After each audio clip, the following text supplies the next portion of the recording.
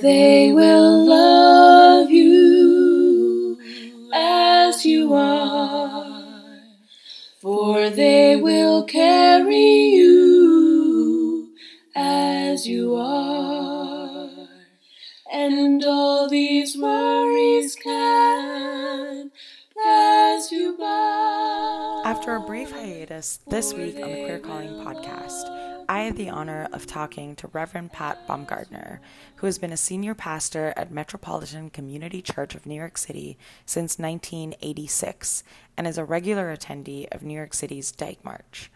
Reverend Bumgardner has been officiating queer marriages and sacred ceremonies for over 40 years, way before it was federally legalized. Reverend Bumgardner recalled washing the feet of folks living with HIV and AIDS in the 80s and 90s in a time when doctors and dentists and health professionals refused to treat them. We talk about losing thousands of congregants to AIDS and how that shaped and fueled Pat's theology and sense of justice. Reverend Bumgardner was raised in the Catholic tradition in the farmlands of Indiana and maintains Catholic rituals within their private faith practice. Reverend Bumgardner is our elder, and a huge reason someone like me has the space and permission to host this podcast at all. So this episode was an honor to create, and I am so grateful. Okay, thank you so much for carving out some time to do this. My name's Keshia, and I'm going to be hosting this episode. If you could do me a favor and introduce yourself to our audience, that would be amazing. My name is Pat Bumgardner. I'm the pastor of Metropolitan Community Church of New York and the executive director of the Global Justice Institute, and I'm an elder or bishop in our denomination. Do you want to be referred to as bishop or reverend, or would you prefer Pat? I don't care. Okay. Do you have preferred pronouns that you'd like to share with us today? No, I generally don't use pronouns much, but whatever you do is fine. Excellent. Okay. So I'm so honored that you decided to say yes to this podcast, because I think of you as somebody that has been doing this work before it was cool to do this work. And I'm really interested in, from your perspective, how you identify, both in your faith tradition, but also in your queerness as well. Well, in terms of queerness, I identify as what I call a gender queer, meaning, I guess, for me that,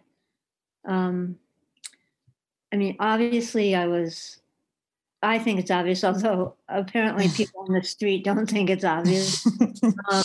I was born into a female body, but I've over my years in ministry and just life, I've come to believe that there are many different options around that particular incarnation, and and that, saying you're female or a woman or a lesbian just doesn't quite get at who I think I am. It may for some people. Totally. But for me, it's a different reality. I hate to say it this way, but it's I'm not saying I'm not female. I'm just saying I'm a different kind of female, and gender queer better captures that for me. In terms of my spiritual life, I profess to be trying to be a follower of Jesus, and someone who cherishes the gospel and who tries to implement that in a daily capacity. Did you grow up in a faith tradition? Well, yes and no. Like many people, there was a faith tradition, but Right. I wouldn't say I was like really schooled in it. Mm-hmm. I think that my Aunt Ethel, it's a long story, but from the ages of 5 till 10, my family, my brother, myself, my mother, my father, lived with our aunt on a large farm that was hers. Mm-hmm. And where was this farm? This was in the northeast corner of Indiana. Okay. So most New Yorkers are transplanted Midwesterners, right? I mean, that's just true, I think. At least those who end up in the church. But anyway, I think from my aunt,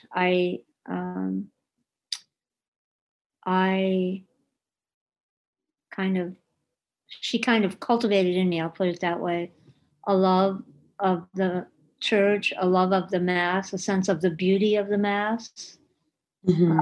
that it was a drama, that salvation was being enacted in this arena, and that we were participating in that.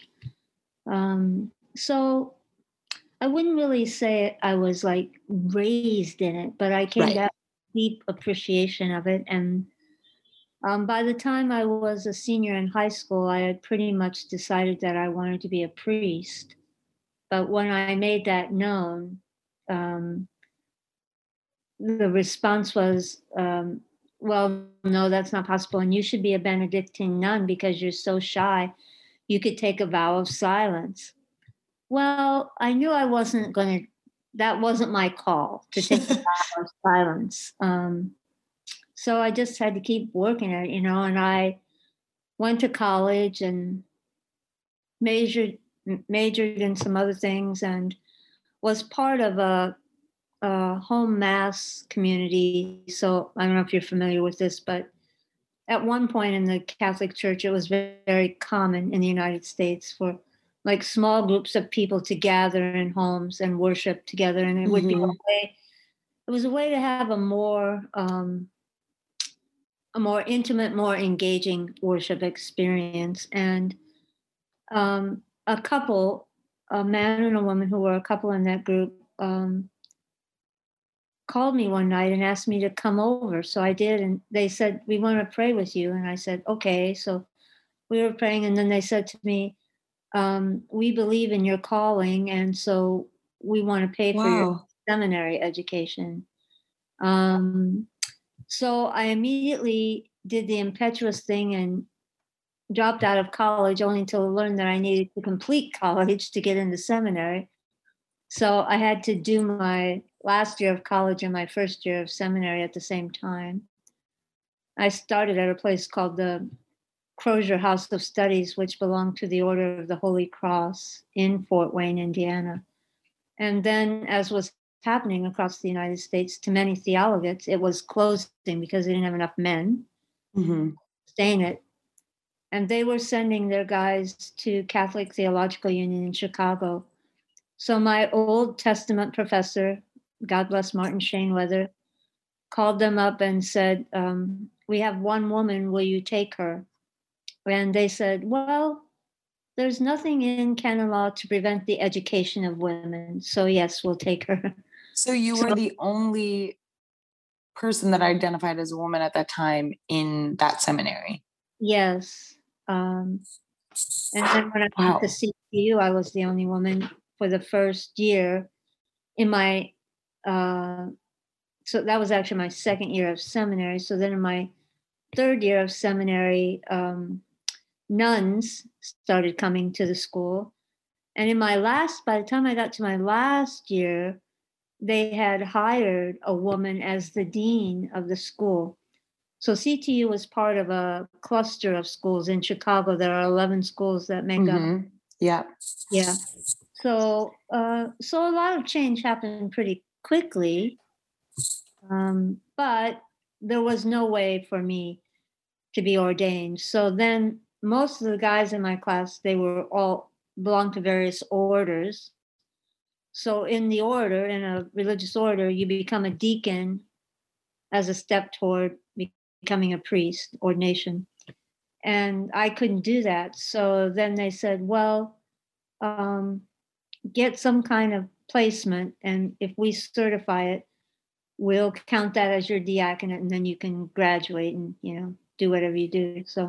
So I got a placement in a home for court-referred teenage boys on Long Island, which is why I came to New York. Do you still? So this was, by the way. so this is all. So correct me if I'm wrong. You were raised Catholic, and do you still identify as Catholic, or has that ebbed and flowed? I do identify as Catholic in terms of my spirituality. Mm-hmm. I'm also part of Metropolitan Community Churches. And MCC, to me, what best describes us is that Isaiah thing, a house of prayer for all God's people. So, for example, at MCC New York, we have people from Catholic backgrounds, people from Episcopal backgrounds, people from various Protestant sects, a couple of people who call themselves Buddhists, a couple of people from Jewish background. You know what I mean? It's a kind of like, I say my job as the pastor is not to convert you or tell you what your path is, but to walk with you on whatever that path is. And so, we try to practice being that house of prayer for all people. So that's my spirituality. But there are other people here who have a very different take on things, So you talk about, knowing in high school about this path that you want to pursue and sort of hearing and know. Was it around that time, or when did it also happen in your body or was known by you that, you might be queer or gay or? A very late bloomer. Very okay. Late. It wasn't until I got to New York that it really clarified for me. And how did that impact your sort of plan to be in seminary and your call? Well, I was out of seminary by that point. Mm-hmm. And I had come to MCC not knowing that I was queer. Mm-hmm. Just coming because a woman named Shelley Hamilton told me, come, it's for everybody. It doesn't matter. And I actually came out in my first sermon at MCC. So, I was 27 before I actually thought much about it, to tell you the truth. And had other types of relationships, And how do you remember if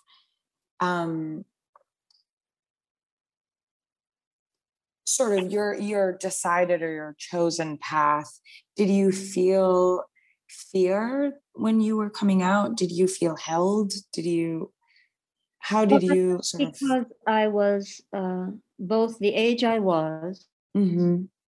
and because I had gone through seminary. So I knew what everybody who's gone to seminary since 1950 actually knows, that the Bible does not condemn queer people. That's not there.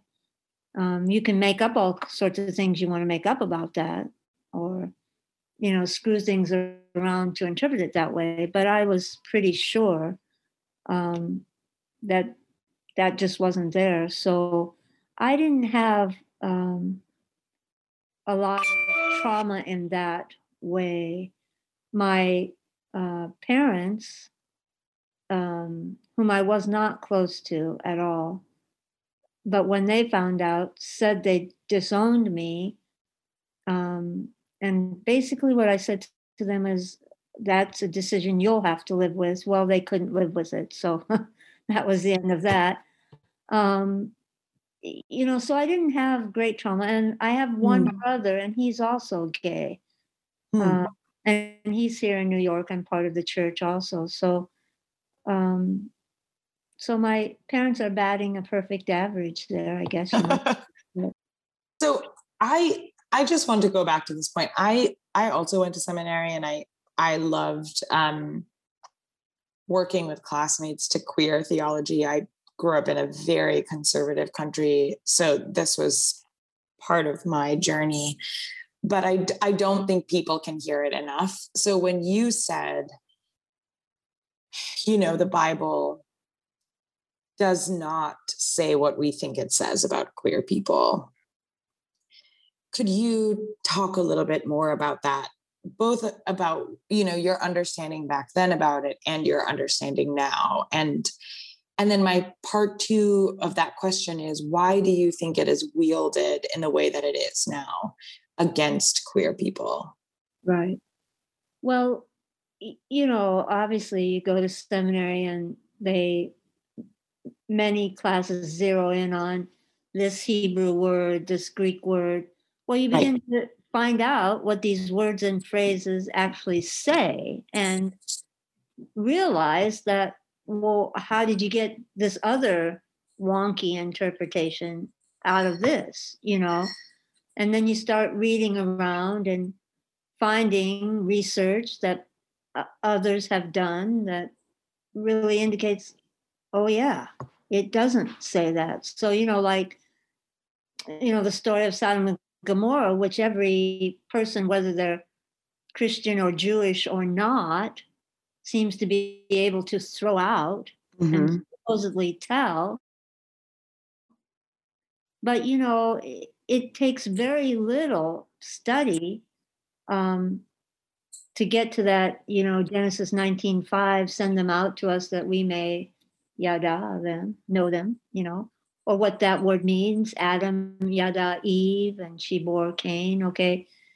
343 times, 10 in the Old Testament, 10 have a sexual connotation, but the rest don't.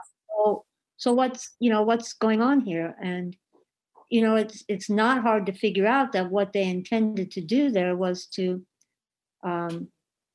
sodomize, rape these people. It was a form of subjugation. I mean, we don't have trouble telling that story in other contexts, about what was done to people, what is still done to people to subjugate them, and then we have no trouble looking for parallels with other stories. So, the parallel of the Benjaminite man who takes in the guy who went after his concubine, and same thing happens. Town people come out, they send her out, they rape her through the night, they cut her up into pieces, mail her to the tribes of Israel. Judges 19. Yeah, on the basis of that story, no one says heterosexuality is a sin. God condemns heterosexuality. I mean, it doesn't make any sense. And so, I mean, you can kind of go through all of that. The problem, of course, is that people aren't really using these stories for spiritual purposes. They're using them for political purposes, right? And to be able to base structures and systems and the control of people's lives on interpretations that are faulty. So, at best, yeah, if not, if not criminal, in terms of their intent. But then you end up having to fight, political battles and absolutely structural battles. And how do you deal with the vocabulary around abomination? Because that's a word that gets sort of thrown around a lot, and is used a little bit, not a little bit, is used to sort of drive in fear towards baby gays who sort of know that they're queer, but they're in the church and they're deeply afraid that they're going to burn in hell for all eternity. How do you sort of talk about that and that terminology in the Bible? Well, I think, you have to, that whole Levitical code thing. Yeah. And so again, I tell people, never proof text, but read a little bit before and a little bit after. So if you read Leviticus 17 through 20, the message you're going to come pretty close to getting, I think, is don't do what they did in the land I'm leading you out of, and don't do what they're doing in the land I'm leading you into, but be my people, Right. do these things as a way of identifying yourself as my people. So I think that, first of all, is a very important thing. Then I think the whole thing about abomination and that word and what is an abomination, mixing fabrics can be an abomination. Eating animals with hooves can be an abomination. Yet eating shellfish can be an abomination, but plenty of people eat shellfish. Not me, but many people. I mean, I think you have to ask yourselves, okay, what makes the abomination? Is it the act, or is it who it identifies us with? You know what I'm saying? Right. And I think it's not an easy task to kind of debunk these things, but I think it can be done. And you have to be willing to look for what is a more realistic, truer understanding of what people were trying to talk about there.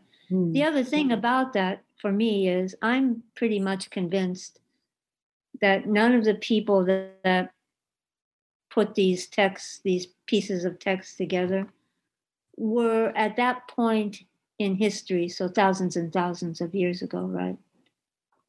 Thinking of themselves the way you and I think of ourselves. I mean, I think that's an evolutionary process.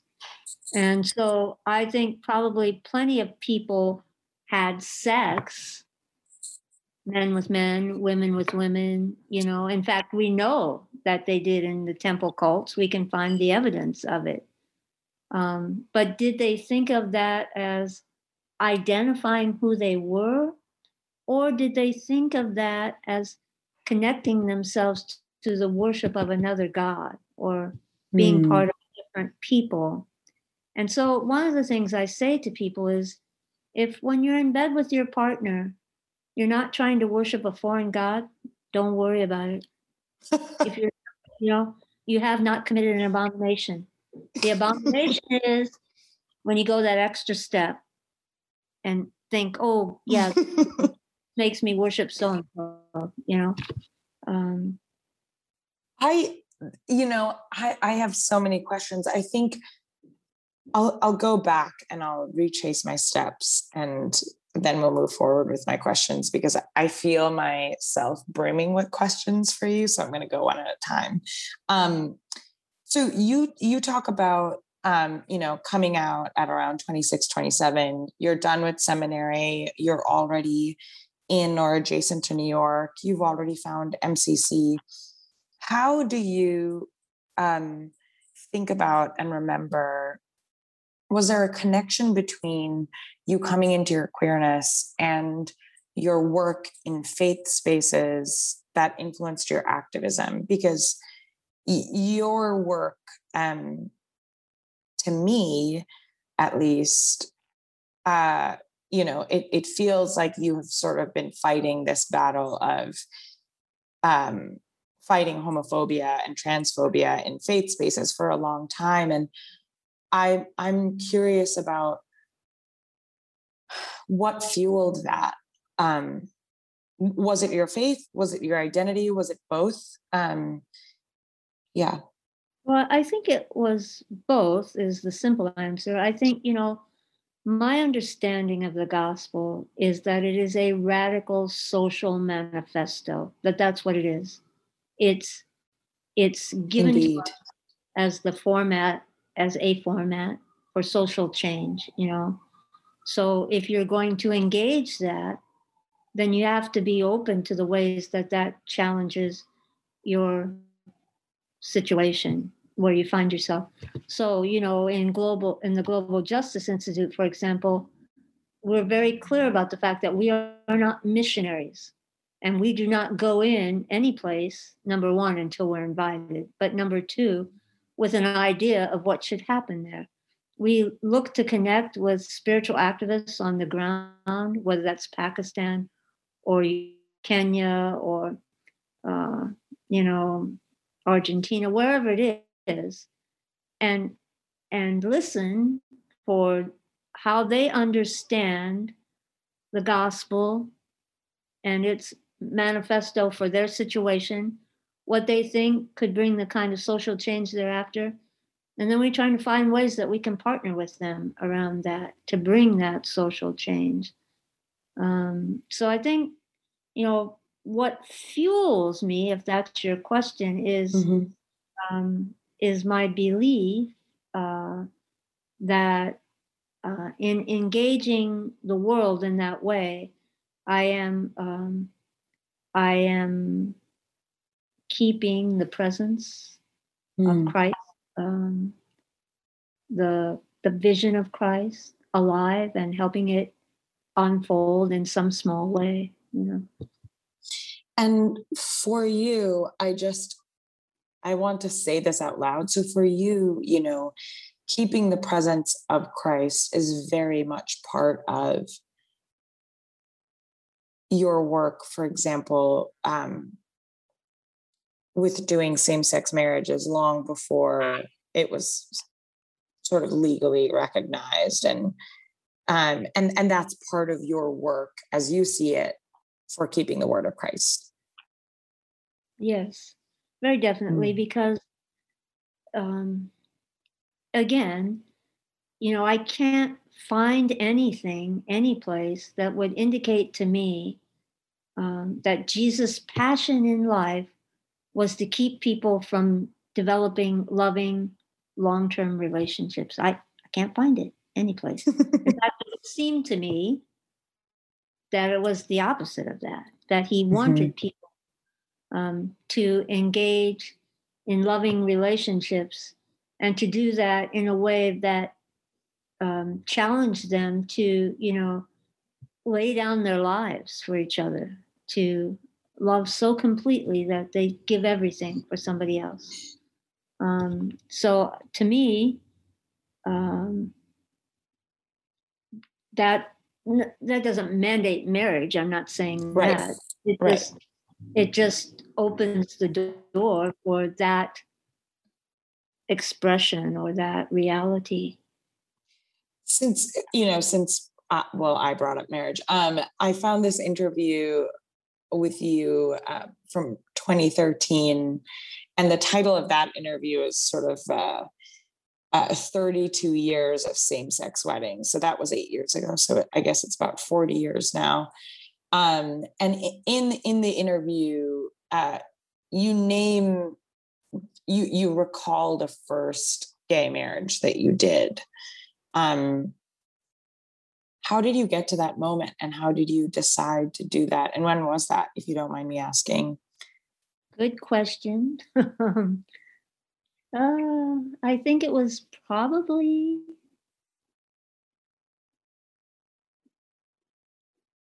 the first gay marriage I did was probably the early 80s, but I don't know the exact date. And in MCC, part of our rites or sacraments had always been what were called holy unions, because they weren't legally recognized, but they were recognized in the church. People got a certificate, all of that. So in coming into MCC, that was part of this sacramental life, just like communion or ordination or, baptism, marriage, although it was called holy union.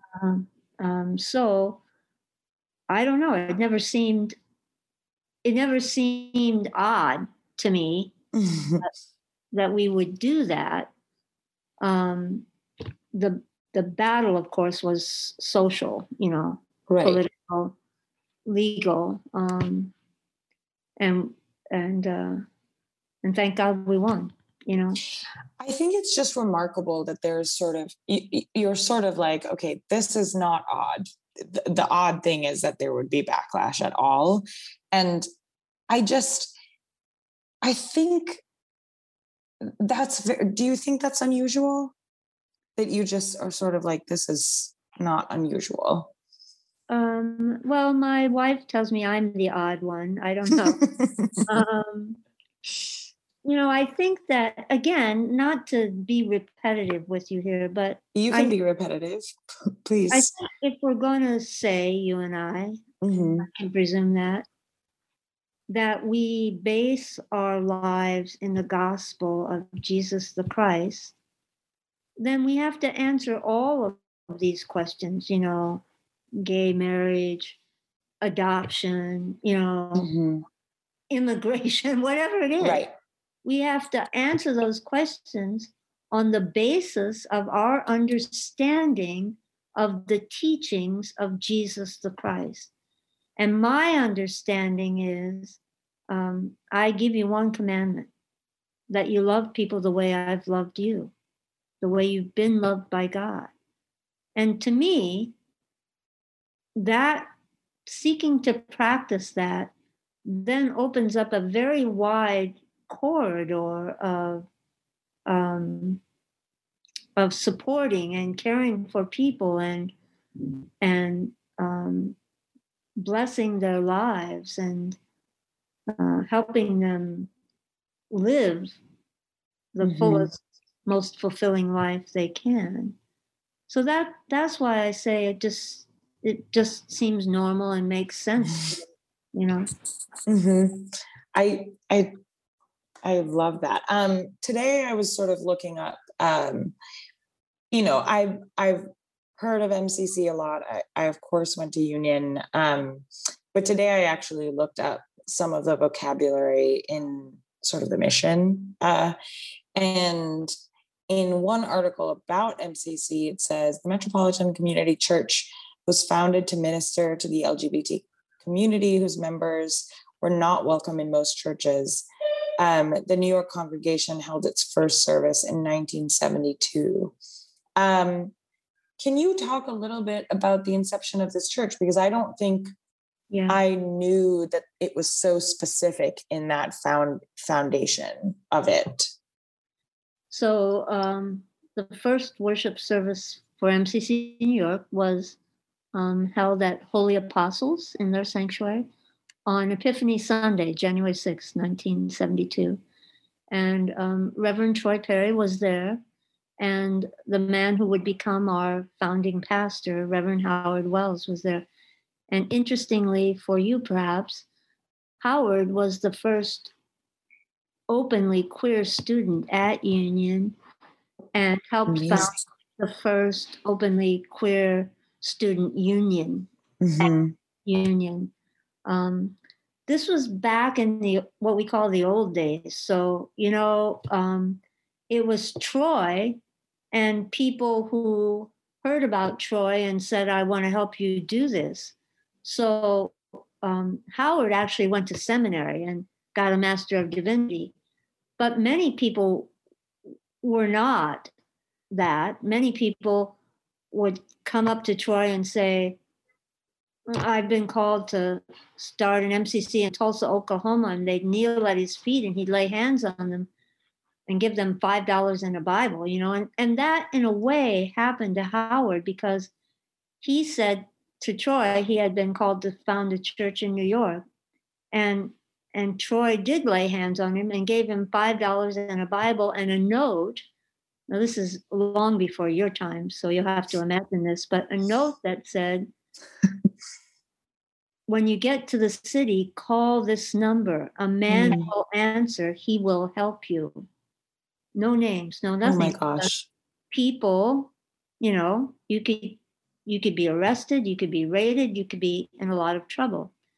that man was Mac McLean. He was in publishing in New York City, and he did help Howard. He became a founding member, and he bankrolled a lot of the early life of the church, and that's how we got our start.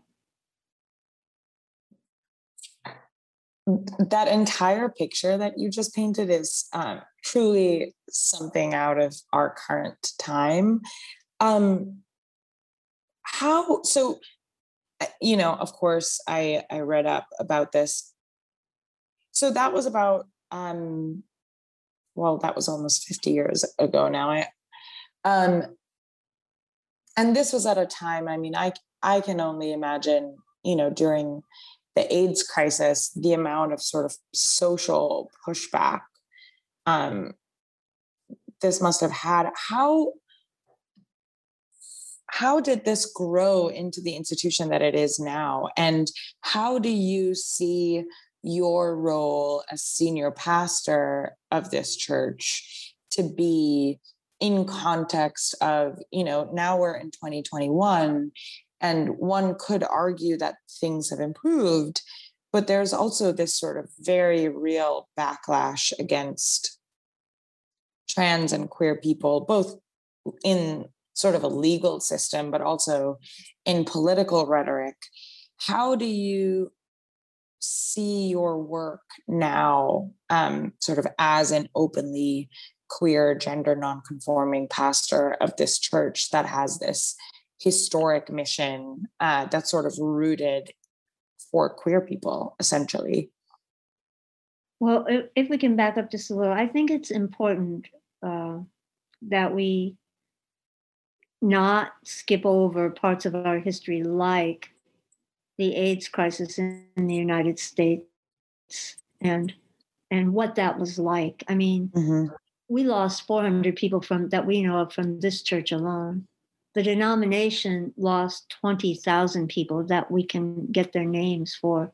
It was a devastating time in history. And you had, cardinals showing up at the bedside of gay men dying of AIDS, telling them they were a disgrace to their parents, they ought to repent or they were going to go to hell. Lots of terrible things happening. Families who abandoned their children, showing up at their deaths and taking the apartments away from the person's partner so that person was then living with AIDS and homeless. It was just a horrendous time in history. And so, I try to get people to remember that, because I think we are a community founded in resistance. You know what I'm saying? Absolutely. Yeah. And I think that's not dissimilar from Matthew, Mark, Luke, and John. You know what I mean? Like, they were communities founded of resistance, and the reason those stories don't neatly parallel each other is because of whatever the circumstance was in their community, whatever they were most battling. So, what we were most battling for a while was HIV and AIDS. And it really shaped us. And, other churches derogatorily called us the church with AIDS. Well, we picked that up as a positive appellation, the church with AIDS. Yeah, we got this. I also want to stay here a bit longer, because I think, I was really small towards what people would name the end of it, which we can sort of, and I was raised, as a millennial, with a really deep fear of the virus, like all our sort of the villains in the movies and sort of the worst thing that could happen, and people sort of like deep, dark secrets in a movie were sort of, HIV and AIDS was sort of this big thing. And I remember my parents, alongside a lot of other questionable things, there was this fear around, don't get AIDS. And And then as I grew up and I started coming into my queer identity, I do remember there being an overlap of fear there, and not fully understanding if they were separate at all, because I was young. And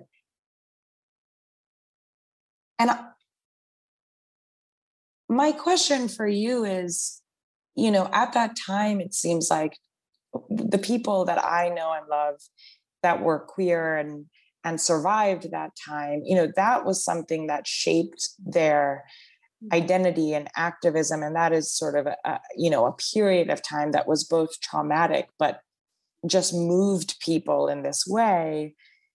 How did that impact what happened after, or what came after, or, and did that impact your theology at all, or your work in faith spaces? Well, the short answer is yes, of course. Mm-hmm. In the early days, and I know this isn't part of your life experience, but doctors weren't seeing these guys. It was mostly men, not all men. They weren't seeing them. Dentists wouldn't see them. People wouldn't help them. So the church office became kind of like one-stop shopping, in the sense of people came there, they'd roll up their pant legs, I'd look at their legs, and they'd have Kaposi's sarcoma. Mm-hmm. What can I do about this? Nothing. So I put on my plastic gloves, get a bin, wash their legs just to suit, someone touching them was like the world to them. Look in their mouths, tell them, yes, you have thrush, give them my best guess about what might give them some relief. I mean, there just was nothing but what I would call human compassion. That's all you can give them, and, hug them and hold them, because, the myth was that you could get it by touching, Right. or you could get it by eating after them. And we continued to share, common cup and tincture, communion, yeah, communion, and touching and laying on of hands. I mean, that ritual for us has a lot of significance, because it was a very strong message in a day and age when we were leprous. You know what I mean? Indeed. Untouchables. So I think, again, not to be too repetitive, but we're building in the context of resistance, but also like something positive, like who can we be for the world, and what's the message we're giving the world, So first they called us the gay church, then they called us the church with AIDS. What emerged eventually was they started calling us the human rights church. And Imagine that. Sort of the progression of our life at this point. I don't know where that will end up exactly. But. I have this question for you. I wrote this question because for someone like you, I want to know, in your dream of dreams, seeing what you have seen, knowing some of the gaps in people's theology, in practice theology, or, how hard some of this work is. I'm really curious, where do you want us to go? Where do you see this work going?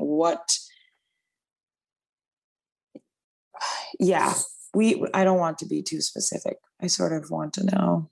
Well, I want, for one thing, I really desperately in my lifetime, whether that's ends tonight or gets 4 days added, to reclaim Christianity and the name of Christianity and what it's about, and to really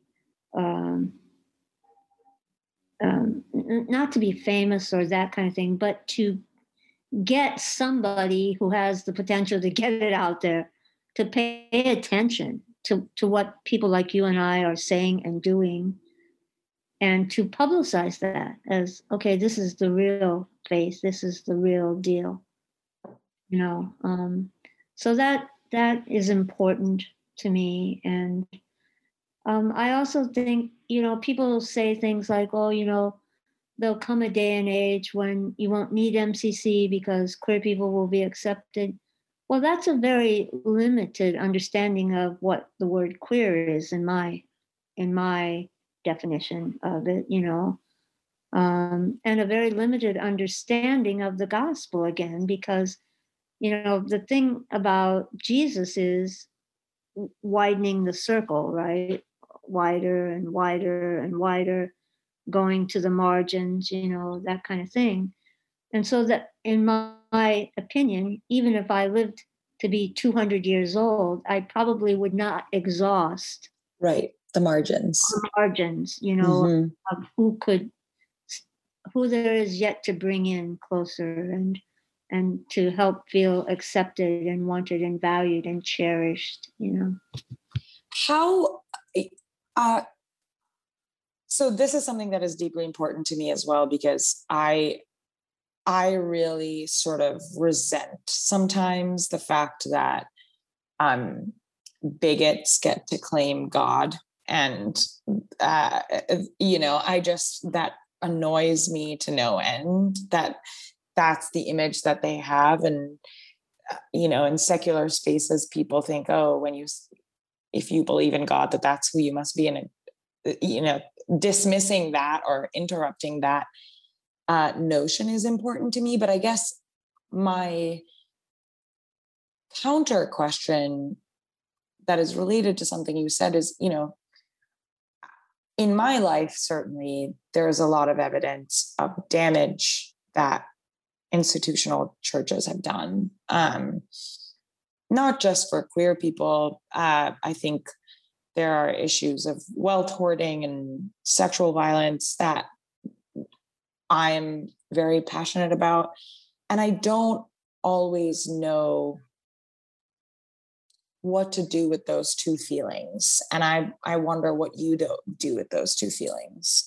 The sort of feeling of anger that people have used the church's power to commit what can only be a crime, but also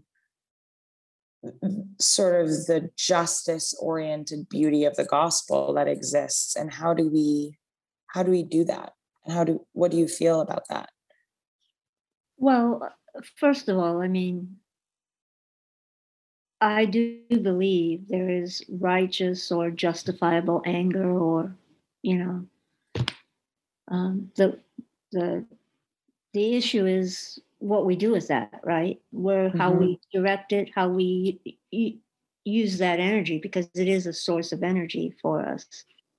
You know, so if you read the history of gay men's health crisis, for example, born out of a group of gay men's anger, really, right? That nothing was being done. Fueling anger for anger's sake, I think, is not productive, right. But directing it towards something that holds the possibility of saving lives or making changes is really, really important. So I think that's some of what I do with it. I think the other thing I do is I try to be, and as I get older, it gets a little easier, be mindful of the fact that, you know, that thing there, but for the grace of God go I. In the sense that, you know, sometimes the best I can do with people around me is just, God bless the jerk. I can't get a better prayer out than that. Bless that jerk next to me, you know. But doing that kind of puts us on at least a leveler playing field. And if I'm not willing to level the playing field, it's probably a lost expectation that they are going to You know what I'm saying? Like that I have to practice what I preach and say I believe. And sometimes that's really hard. That's the short answer. It's really hard. And I have days when I do better, days when I do worse. Indeed. I have two last questions.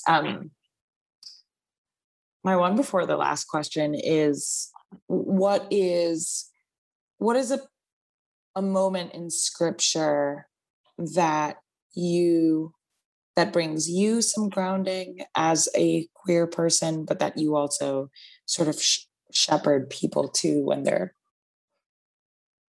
looking for Scripture that feels right and good? Well, the passage that has always been my kind of where I ground myself is Micah 6:8. What does God ask? Only this: to act justly, to love tenderly, and to walk humbly with God. So that's it. That's, what is asked of us. And, there's nothing there about who you slept with or in what position or, any of those things. It's just very basic. And to me, it's very important and relevant to me as a genderqueer because it's very clear. As a human being, this is what's asked of you. Indeed. This has been a delight. Thank you so much for your time, but also the decades of work that you've put into this that allowed me some room to have this podcast. I don't know. I think my ability and space to do this is in part because of the work you've done, and I don't take that lightly. So thank you. Thank you. Thank you for what you're doing. Thank you so much for listening. This podcast is brought to you by Union Theological Seminary in the city of New York. Special thanks go out to Ian Reese and Robin Reese, who are not related, and Megan Taylor for production and editing. Thank you for making this podcast happen at all.